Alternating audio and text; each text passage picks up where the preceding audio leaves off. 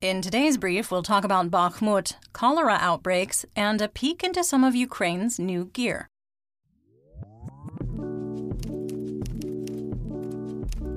I'm Linnea, and today is Wednesday, July 5th, 2023. You're listening to the Ukraine War Brief podcast, where we bring you up to speed on the war in Ukraine in about 20 minutes or less. Let's get started with the news in Ukraine from the front. The General Staff of the Armed Forces of Ukraine, or GSAFU, reported that Russian forces attempted to advance in the Liman, Avdiivka, and Marinka directions, but were unsuccessful. In the Bakhmut direction, the GSAFU reported failed Russian attempts to advance near Orikhovo, Vasyilivka, and Bohdanivka, while Ukrainian troops continue to lead offensive operations on the northern and southern flanks. Ukraine's 3rd Assault Brigade has reportedly penetrated Russian defenses south of Bakhmut, advancing 1.5 kilometers and capturing one of 2 main Russian fortifications in the area. Ukrainian forces also secured the forested area near the city, forcing Russian troops south of Bakhmut into a bit of a tight spot. Russian telegram channels confirm the General Staff's report, writing that Ukrainian troops are successfully flanking Bakhmut from both sides, and the situation is deteriorating for Russian troops since Private Military Company, or PMC Wagner, left the area. The GSAFU also reported continued offensive operations towards Melitopol and Berdyansk, where Ukrainian forces have advanced up to 2 kilometers into the Russian defensive line. According to the Institute for the Study of War, or ISW, Russian mill bloggers have expressed concern that Ukrainian forces could cross the Dnipro, reporting, quote, Russian mill bloggers have seized on recent Ukrainian activity on the east, or left, bank of Kherson Oblast to call for an increased presence of small river vessels and equipment on the Dnipro River to prevent further Ukrainian advances, end quote. Russia has lost half of its combat capability in Ukraine, according to UK Armed Forces Chief Admiral Sir Tony Radakin, who rejected concerns that the counteroffensive is advancing slowly, noting that the main push of the counteroffensive is yet to come. The pushback against Russia was, quote, never a singular act, end quote, and the strategy to, quote, starve, stretch, and strike has been gradually breaking down Russian defensive lines. Moving on to the home front, spokesman for the Ukrainian Air Force, or UAF, Yuri Ikhnat, reported, quote, over the course of yesterday, a total of 20 Iranian-made Shahed and Russian Lancet drones were destroyed, plus 6 reconnaissance unmanned aerial vehicles of the Orlan, Supercam, and other types, end quote. 8 high-rise buildings were damaged by a Russian attack reportedly using incendiary shrapnel in Pervomaiske in the Kharkiv region. 31 people have reportedly been injured so far, including 9 children, one of them a 10-month-old baby and another a toddler. The Ukrainian Prosecutor General's office reported that Russian forces, quote, bombarded the city of Kherson on July 4th, killing 2 people. Ukrainian authorities will be inspecting and sealing off 5 buildings in the lower part of the historic Kyiv-Pechersk Lavra Monastery, according to the Ukrainian Ministry of Culture on July 4th.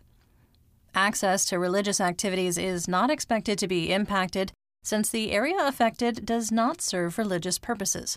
The ministry issued what was effectively an eviction notice to monks from the Russian-controlled Ukrainian Orthodox Church Moscow Patriarchate back on March 10th of this year, instructing them to vacate the monastery.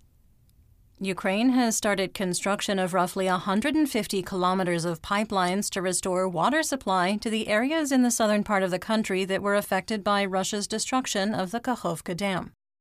The infrastructure project will reportedly provide a consistent water supply to over 1 million people. Cholera has been identified in the occupied Skadovsk and Henichesk areas of the Kherson region as a result of the flooding from the destruction of the Kakhovka Dam. According to the GSAFU, Russian occupation authorities are not recognizing the increased number of cases, are trying to hide the deteriorating sanitation and epidemiological situation in the region, and have semi-secretly started vaccinating occupation administration workers and their families. Dmytro Orlov, mayor of Enerhodar in the Zaporizhia Oblast, reported that the Zaporizhia nuclear power plant, or ZNPP, lost power from the main 750 kilovolt power line overnight between July 3rd and 4th. The ZNPP had to switch to a 330 kilovolt backup line, which was only just repaired and reconnected to the station on July 1st after having been damaged 4 months ago. According to Ukrainian President Volodymyr Zelensky, intelligence has indicated that Russian forces placed explosive-like objects on the roofs of several power units at the ZNPP, saying during his nightly address, quote, "Perhaps to imitate a strike on the station. Perhaps they have some other plan. But in any case, the world sees that the only source of danger to ZNPP is Russia. This may inspire the Kremlin to commit new evil. It is the duty of everyone in the world to stop it. No one can stand aside because radiation leaves no one aside." End quote. Speaking of new evils, let's talk about the Russian Federation. Russian sources reported on July 4th that Ukrainian forces had attacked Moscow with at least 5 drones, claiming that all 5 were either shot down or jammed, though one of the airports in the region had to reroute flights for several hours. According to Russian media, 2 drones were intercepted roughly 30 kilometers southwest of the Kremlin, and another was detected in the Kaluga region just next door. A journalist for the independent Russian newspaper Novaya Gazeta, Yelena Milashina, and lawyer Alexander Nemov were attacked and severely beaten by masked and as yet unidentified individuals in Chechnya, which is recognized by Ukrainian parliament as the temporarily Russian-occupied territory of the Chechen Republic of Ichkeria. Milashina's head was shaved and her fingers broken, and both victims' equipment and documents were destroyed. Following the armed rebellion nearly 2 weeks ago, Russian President Vladimir Putin has turned his focus to reinforcing and rewarding loyalty among the ruling elite and Russian security forces, praising the, quote, "decisiveness and courage," end quote, of the Russian troops. Some quick assessment here. It's also likely that Putin allowed private military company or PMC Wagner Group leader Yevgeny Prigozhin and the Wagner mercenaries who refused to sign a contract with the Russian Ministry of Defense, or MOD, to allegedly go to Belarus as a means to retain power. Belgorod Oblast Governor Vyacheslav Gladkov announced on Telegram that residents evacuated from Shebykino, who are currently living in temporary residence centers, would be able to return home within the next 2 weeks, adding, quote, "Of course, this applies only to those whose apartments and houses are not destroyed or damaged," end quote.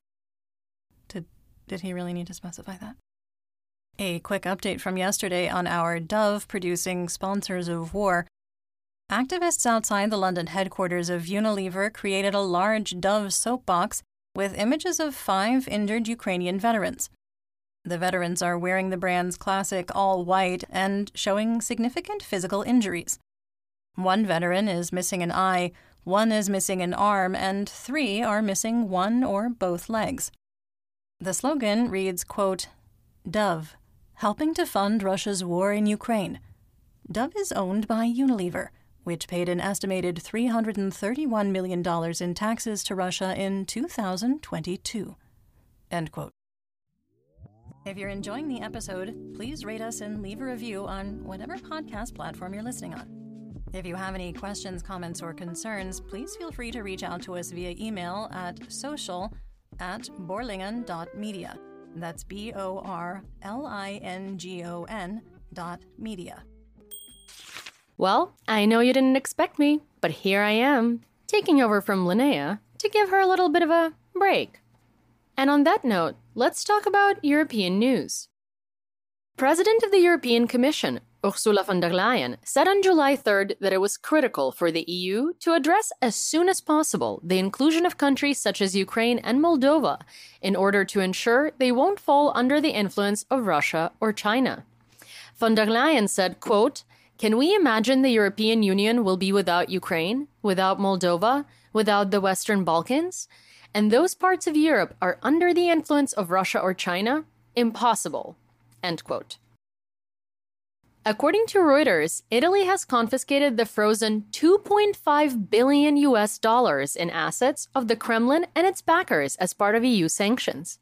The confiscated assets include bank accounts, luxury houses, yachts, and cars. Because are you really a Russian oligarch if you don't have at least a couple of each of those? President Zelensky accepted an invitation to visit Bulgaria by the country's new government. Details of the visit have not been specified for security reasons. Bulgaria has already begun preparing a new military aid package for Ukraine, according to Defense Minister Todor Tagayev on July 4th. The contents of the aid package have not been disclosed, as previous packages were also undisclosed. However, Tagayev did indicate that the package would provide, quote, material means, end quote, that do not disrupt the capabilities of the Bulgarian military. The Dutch government also announced another aid package for Ukraine worth 118 million euros. That's about $128 million, focused on helping with humanitarian and economic needs. Moving on to news worldwide. NATO Secretary General Jens Stoltenberg's term was due to end in October. However, the NATO states extended his terms 3 times, and it has been extended yet again. By the end of the extended term, Stoltenberg will have served 10 years as a Secretary General, and the extension speaks to NATO's interest in continuity of leadership during the war in Ukraine. Stoltenberg wrote on Twitter that he had a, quote, very good conversation with President Zelensky on the latest developments in Ukraine and our preparations for the NATO summit, end quote. The former president of Lithuania, Dalia Grybauskaitė, the Baltics really love women in power, and I love that, stated that not offering NATO membership to Ukraine would be a huge mistake, saying at a conference in Vilnius University, quote, we will not be able to deter Russia again. We have already failed to deter Russia from going to war once, and we still cannot explain to the people what needs to be done. We have not yet been able to arm the Ukrainians so they can strike back, end quote. Meanwhile, former president of Georgia, Mikhail Saakashvili, participated in a trial via video link for the first time since February, appearing emaciated and unwell. In the video, Saakashvili reiterated his innocence, blaming the former parliament speaker, Shalva Papuashvili, for his feeble state. President Zelensky called for the immediate release of Saakashvili, who is also a citizen of Ukraine, saying, quote, I once again call on the Georgian authorities to hand over Ukrainian citizen Mikhail Saakashvili to Ukraine for the necessary treatment and care.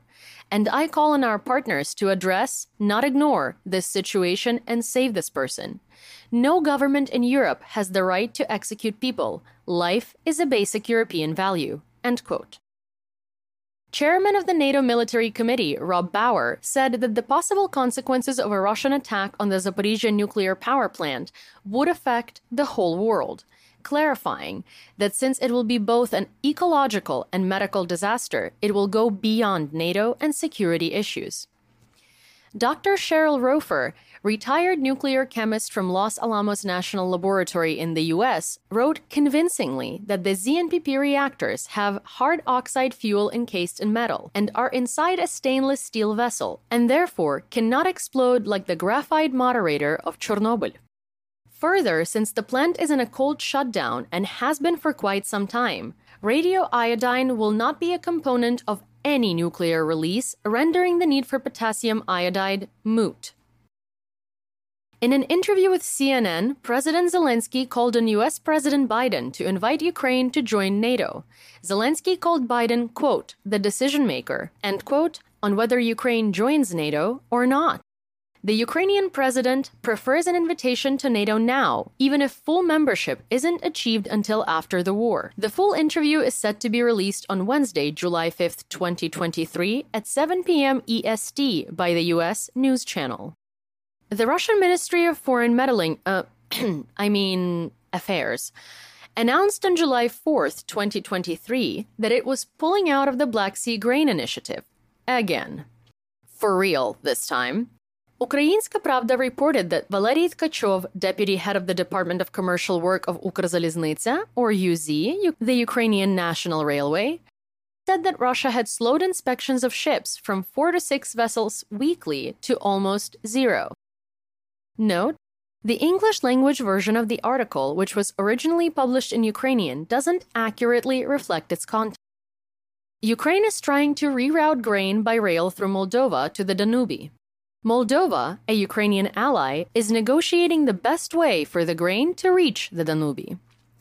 Details that still need ironing out include the tariff rate, whether payments should be made monthly or quarterly, and whether Ukraine will lower tariffs for Moldovan goods.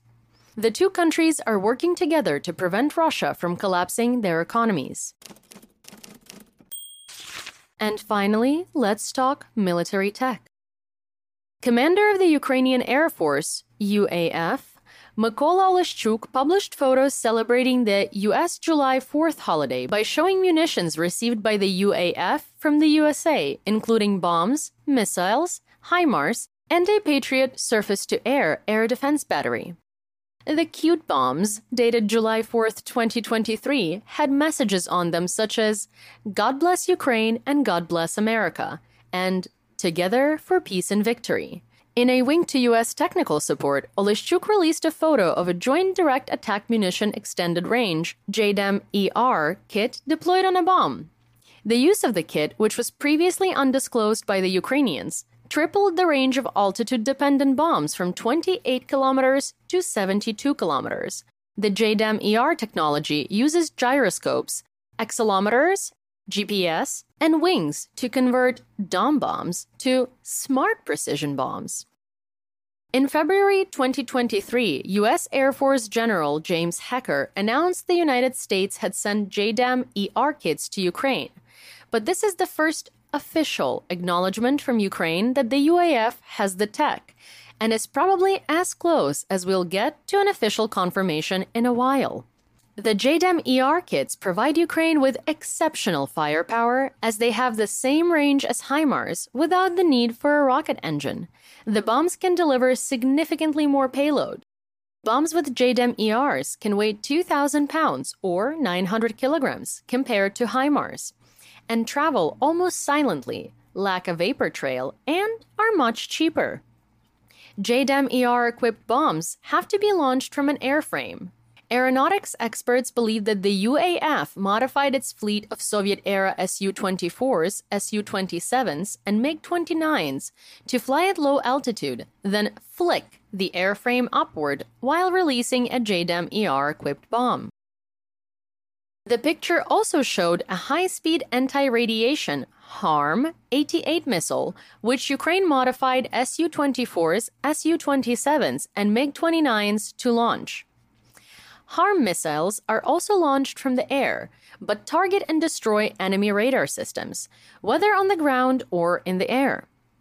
Finally, the picture showed the famous HIMARS systems and a Patriot surface-to-air air defense battery. Forbes reported on July 3rd that the friendly fire incident on May 13 over Bryansk, Russia, was actually the work of Ukrainian-operated Patriot air defense system. One Su-34 fighter bomber, one Su-35 fighter, one Mi-8 highly valuable 8M TPR-1 model carrying Rychag AV radar jamming equipment, one Mi-8 search and rescue helicopter, and a possible third Mi-8 search and rescue chopper. The two crew of the Su-34 were attempting to lob a 3,300-pound glide bomb in the direction of Chernihiv, with the single pilot of the Su-35 protecting the Su-34. After the Patriot shot down the Su-34 and Su-35, it's not clear whether one radar jamming helicopter was trying and failing to protect the two search and rescue choppers sent for the Su-34 and Su-35 crew, but those choppers were shot down as well. The armed forces of Ukraine now have a distinct Marine Corps separate from the Navy. The Ukrainian Marine Corps was formed on May 23, 2023, in response to Russian invasion and specific needs of the armed forces. On July 3rd, the new marking a clear and distinct demarcation from the Navy. The Ukrainian Marines were previously part of the naval forces. That's the brief for today. Remember to check your sources and don't fall for propaganda. Join us on YouTube and TikTok for more Ukraine content and live news reports. And please, consider supporting our work on Patreon, where we post daily rundowns of everything that happened in Ukraine in the past 24 hours in a form of a newsletter. You'll find the links in the description. We'll be back tomorrow with more updates. Until then, stay safe, everyone. До зустрічі!